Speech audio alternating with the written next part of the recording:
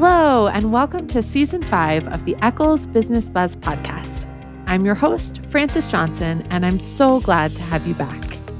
This season, we are exploring the experience of women in the workplace, especially here in Utah.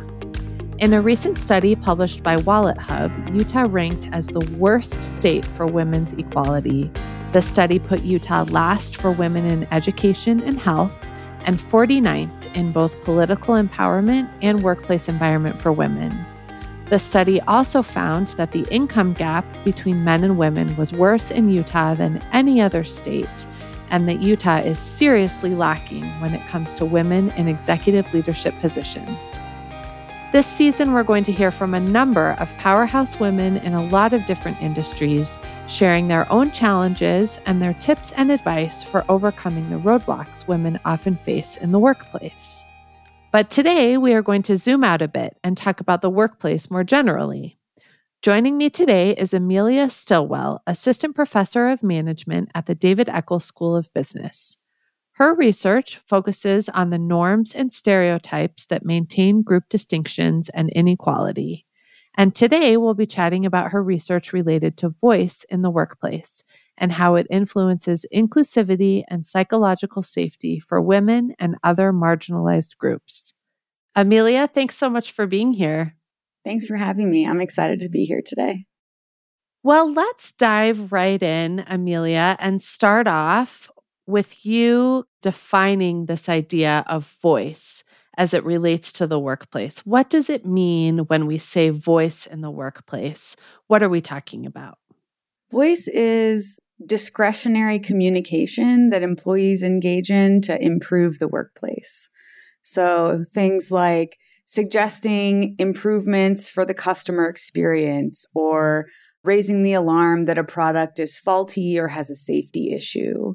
Oftentimes, employees are really on the front line of where a product or service is being created.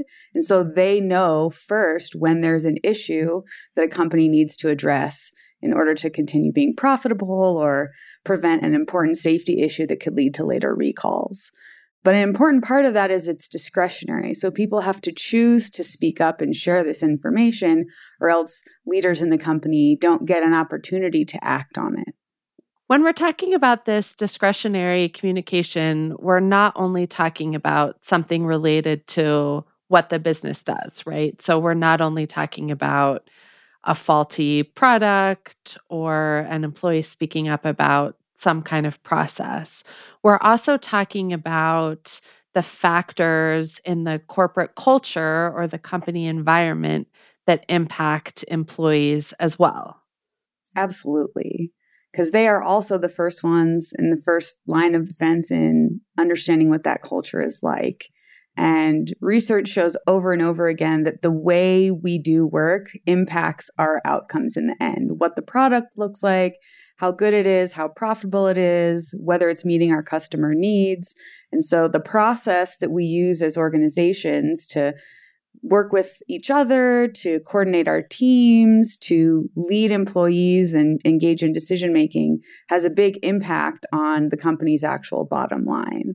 And so having information about that corporate culture, how people are feeling, whether or not they feel they can speak up safely or not, has a big impact on the bottom line.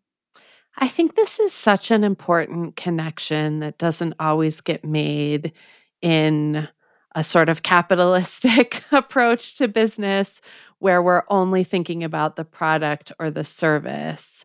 But these environments, these cultures, how employees feel at work personally and emotionally is a contributing factor to those products and services. I don't know that people always make that connection, but it's an important one. Yeah, absolutely. I can even see it in something as basic as the student projects in my class.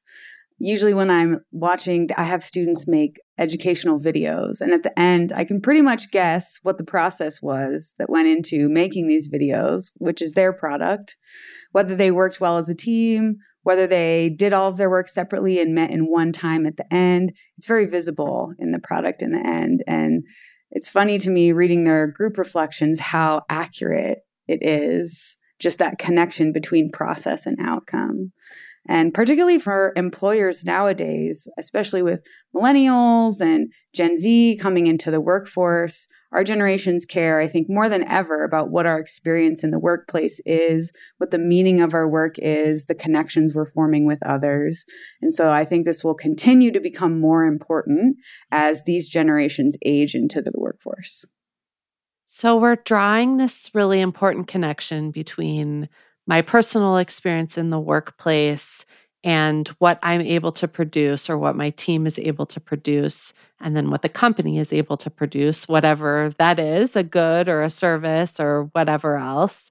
So let's talk about what we know voice is important. What can negatively impact voice in the workplace? So what are the factors that constrict it or make employees feel less safe to speak up about anything? Mm-hmm.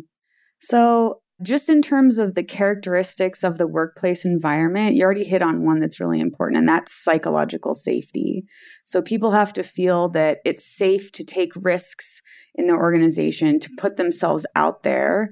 Otherwise, they're going to be less inclined to speak up because they're going to feel like maybe that'll come back on me. I'll get more negative evaluations from my leader. Maybe I'll get excluded from the group just in a purely social way. There's lots of ways in which speaking up can actually have negative consequences for the person doing the voicing, even though that voice is really important for the success of the organization. And the other thing that research shows really impacts people's willingness to voice is whether they think it will make a difference. So even if I feel that I'm in a safe environment, I could speak up without it having negative personal consequences for me. If it's not going to matter and my leaders are just going to ignore what I have to say, why take that even small risk of speaking up? And so to the extent that leaders can encourage feelings of safety and also feelings that they are actually responding to the feedback they're getting from employees are going to be more likely to speak up and share those important pieces of information with leaders. And so the norms within the culture of the organization have a big impact on both of those things.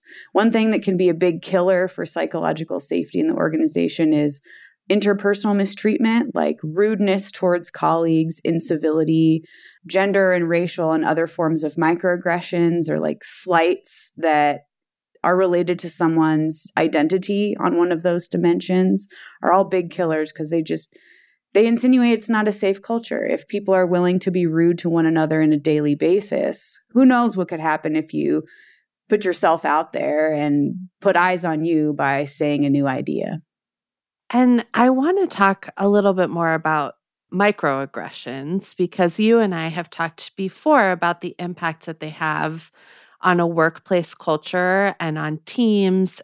Your research shows something really interesting that I think might be surprising to some people, which is that microaggressions negatively impact everyone, even if you personally are not the target or the recipient of that slight or that discrimination or that behavior. So even if I observe someone else being mistreated, and it doesn't have anything to do with me or even with my identity, I still become less likely to feel safe to speak up in the workplace. Can you talk a little bit more about that? Yeah, absolutely. So this is a study that I've been working on. I'm submitting it for publication soon, hopefully the end of this month. And what we were looking at was the impact of different forms of this interpersonal mistreatment on how safe people feel in the workplace, and as a result, how much they're willing to speak up. And we did, in fact, we looked at this amongst white employees, Latina employees, Asian employees, and Black employees. And what we find is that racial microaggressions harm feelings of psychological safety among employees from all of those different backgrounds.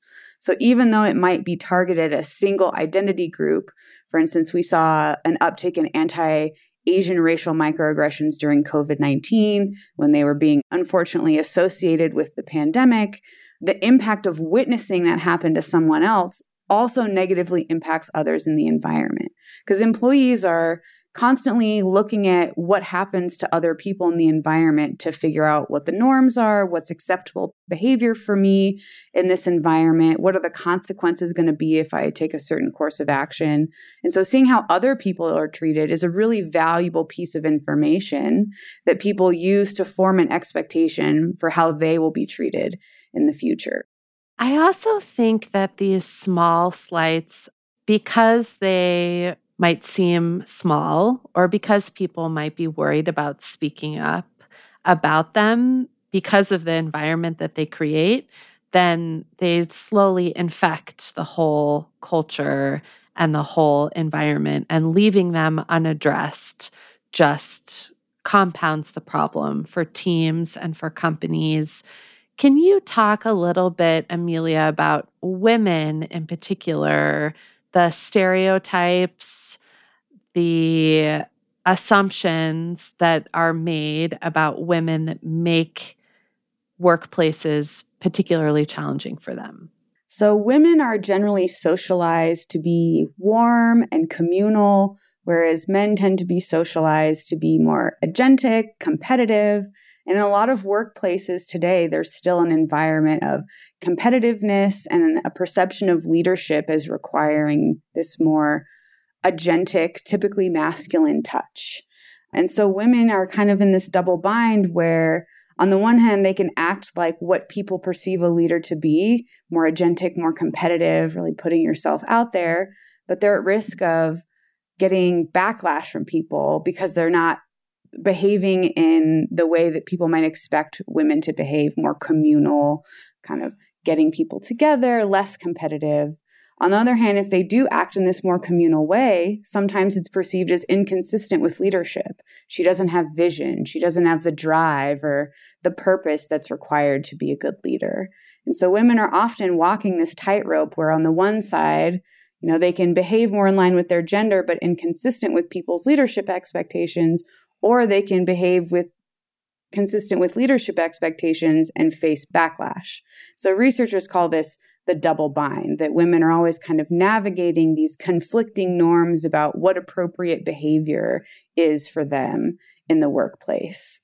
And so as we rethink in a modern era what leadership looks like, I'm hopeful that this will open up freedom for women to express leadership in a variety of different ways.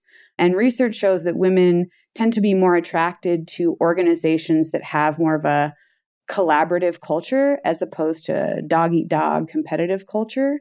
And I think that that is probably good for all types of minoritized individuals who do tend to be more communal just because of the fact that they've had to navigate more of these hierarchical restrictions in organizations. I'm also wondering, and this might be more a personal opinion rather than a research-backed opinion, but when we're talking about microaggressions and other things that we observe in the workplace, sometimes it's just not a safe space to address it, and we have to protect ourselves, right? Emotionally and professionally and personally. But sometimes we do just have to say something, even if we're existing in an environment that isn't welcoming to that. Because if no one says anything, then it just keeps happening, right? What do we need to speak up anyway? I think something that can be an obstacle to people speaking up sometimes is that they don't feel it's their place, or they don't have standing to say something because it didn't affect them, especially, if you're not the direct target of a microaggression or you're an ally, it's not an issue that would directly affect you. But what we know about culture and norms in organizations is that everyone's behavior goes into forming that norm. And so even if it isn't directly impacting you, how you respond to a microaggression, whether or not you find it to be acceptable or not, whether you ignore it and keep it moving or feel like you need to address it, immediately shapes the norms for what's acceptable in that environment. And so all of us, regardless of our demographic identities or our rank in the company hierarchy, we have a role to play in disrupting toxic norms when those negative interactions are occurring. research shows that confronting someone who has made an inappropriate remark is effective. It reduces their bias against whatever the target group was and reduces the chance they'll repeat the behavior in the future. But I also recognize that can be very stressful, especially if the person who engaged in the inappropriate comment is above you in the hierarchy. They're your boss, and maybe they could have power over your outcomes in the future. And so allyship can take many forms, not just an immediate call out of that person. I prefer calling in of people to calling out because no one wants to feel like a bad person. And so focusing on growth, I think being a good-ish person, the best you can each day and improving each day is more effective as a call-in strategy for getting people to change their behavior going forward. I think this is also really hopeful because it can be easy in a large organization, especially, to think my behavior cannot possibly make a difference. We're talking about long-standing norms and stereotypes and assumptions. And I think one of those long-standing assumptions is one person in a company of 100, 1,000 cannot make a difference. But I think just as we can die by 1,000 tiny cuts, we can build by 1,000 tiny bricks, 1,000 tiny positive interactions, redirections. So speaking up, exercising our voice is a huge part of that. Amelia, what are some other ways as individuals that we can positively change or positively impact a company culture? I love that metaphor, building it back through 1,000 tiny bricks, because it does really speak to how culture happens everywhere. It happens in our own minds and how we think about ourselves and others. It happens in our interactions every day with other people, as well as, those bigger, top of the hierarchy, organization level, bureaucratic decisions. And so since we're interacting with people every day, we are building that culture every day, and we can build a more positive culture through our interactions.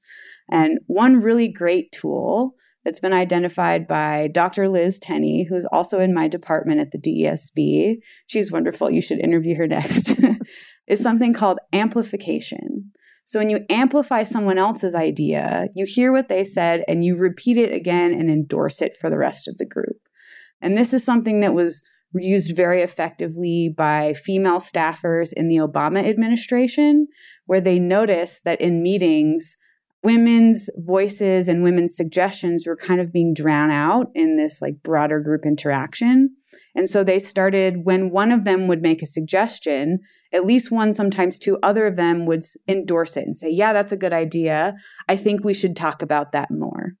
And what Liz's research shows is that amplifying someone else's idea is good for both the amplifier and the amplified. So when I amplify someone else, when I lift up their ideas, so we're paying more attention to the voices of the marginalized in the organization, other people perceive me to be more competent and higher status, and that other person to be more competent and higher status. So it's not a zero-sum game. When we lift up other people, it benefits us as well and makes us look like a team player that's supportive of our peers and colleagues. I think this is also such an important mindset change, because in a corporate culture, it can often be a zero-sum game, like you're saying. And if I don't get the credit for an idea, then I've lost out somehow. So amplifying their idea instead of saying, oh no, I think we should do this instead, that requires a mindset shift. But you can just imagine what a great experience it would be to work in an environment that is supportive and the wins are shared. Everyone feels like they're contributing in a successful way. Absolutely. And research shows that those types of inclusive environments, you're more likely to get that important voice from employees. You're going to be more likely to have creative and innovative problem solving. because you're just getting more information on the table, more diverse inputs when people are willing to raise their voices and make positive suggestions for the organization. So especially in the economy now, where so much of the American economy is knowledge-based and technology-based, this is more important than it's ever been.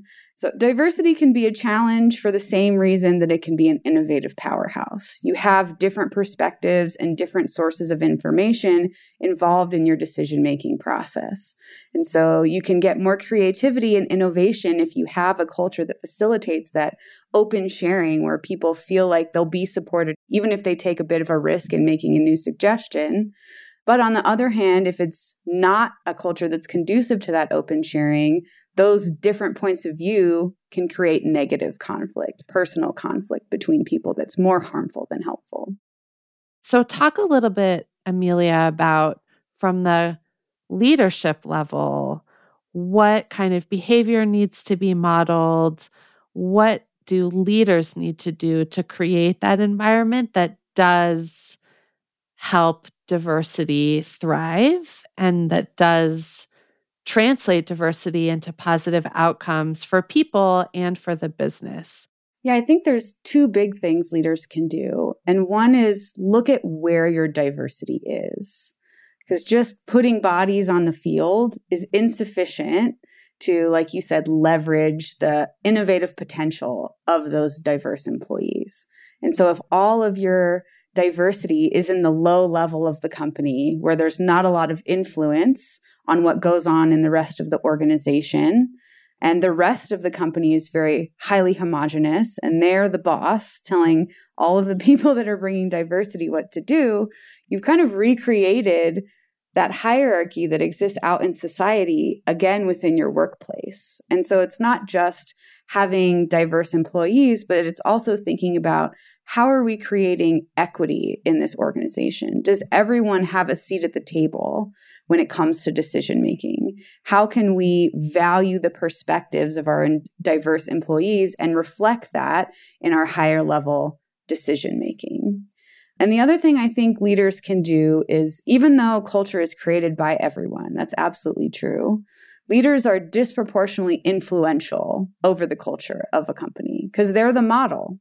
And so employees look to you to set what the norms should be. What are we trying to do here, even if we're not successful every single day? And so when there is inevitably a difficult incident related to diversity, leaders have a real opportunity to shift what the norms are and define what the norms are for everyone else. And so I've got some initial research suggesting that when leaders apologize, even on behalf of someone else, they didn't even engage in the uncivil remark, they just heard about it. When a leader apologizes on behalf of someone else, that can really help to repair some of that harm that has gone on in light of the remark to other employees in the company by signaling what type of company we're trying to be here. Well, Amelia, we've been talking today a lot about workplaces as a whole and experiences in a broad sense, what individuals can do, what companies can do to create safe environments that foster voice.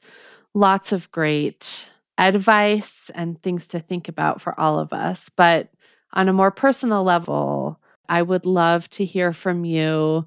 What advice do you wish you had when you started your career? Or what advice would you give to women who are preparing to enter the workforce today? I think two pieces of advice, one that's rather personal and one that's a little more practical. The first is that, especially for women and people from groups that haven't historically been represented in leadership positions, know that it's very normal to feel like an imposter, feeling like you're not right for the job and it was a mistake that they hired you and one day they're going to find out. When I first started as a professor, I just remember feeling a lot of disjuncture between my identity as a queer woman who I call myself like a Lady Gaga gay. Like I love glitter and I love sparkles and like now I'm going into this corporate world that's like very serious, does not have sparkles anywhere. And at first I didn't know how to reconcile those things. I also had to hold authority, and I had never seen anyone wearing sparkly clothes hold authority before. I feel like I had to do some personal work to disrupt those stereotypes in my own mind and see myself as belonging in that environment. And forming my own cocoon and finding an older woman in the organization to mentor me were really essential in kind of reshaping my identity as a leader to be consistent with my other personal identities. So I just want to normalize that experience for anyone who has had it out there. My other piece of advice is, particularly for women and underrepresented minorities, we're the people that often leaders come to when they want to start a DEI initiative, to start a committee on diversity, equity, and inclusion, or think about what that might look like in the workplace. And I would challenge you to, when they ask you to do that, push back and ask what resources and support they're going to give to that effort. Because it's very easy for someone to give your time to that effort, but not actually back it up with significant resources and support from the organization. And if the organization is not actually backing it up with resources, the initiative is probably not going to be very successful. So don't be afraid to push back a little bit and say no and protect your time if it looks like what they're asking you to do is window dressing that won't help you or anyone else. 2 great pieces of advice. Amelia, thank you so much for being with us here today, sharing your research and also your personal experiences with us. I appreciate it so much. Thank you, Frances. This was a wonderful conversation. I appreciate you inviting me today. And thank you for tuning in to this episode of the Eccles Business Buzz podcast. We'll be back next week with another episode exploring the experiences of women in the workplace and how more diverse companies and communities can help us all develop a little more empathy. I hope you'll join us. Don't forget to subscribe to Eccles Business Buzz wherever you listen to podcasts, and go ahead and leave us a rating and a review too. You can also follow us at Eccles Alumni for all the latest news from your Eccles Alumni Network. Until next time, Eccles Business Buzz is a production of the David Eccles School of Business and is produced by University FM.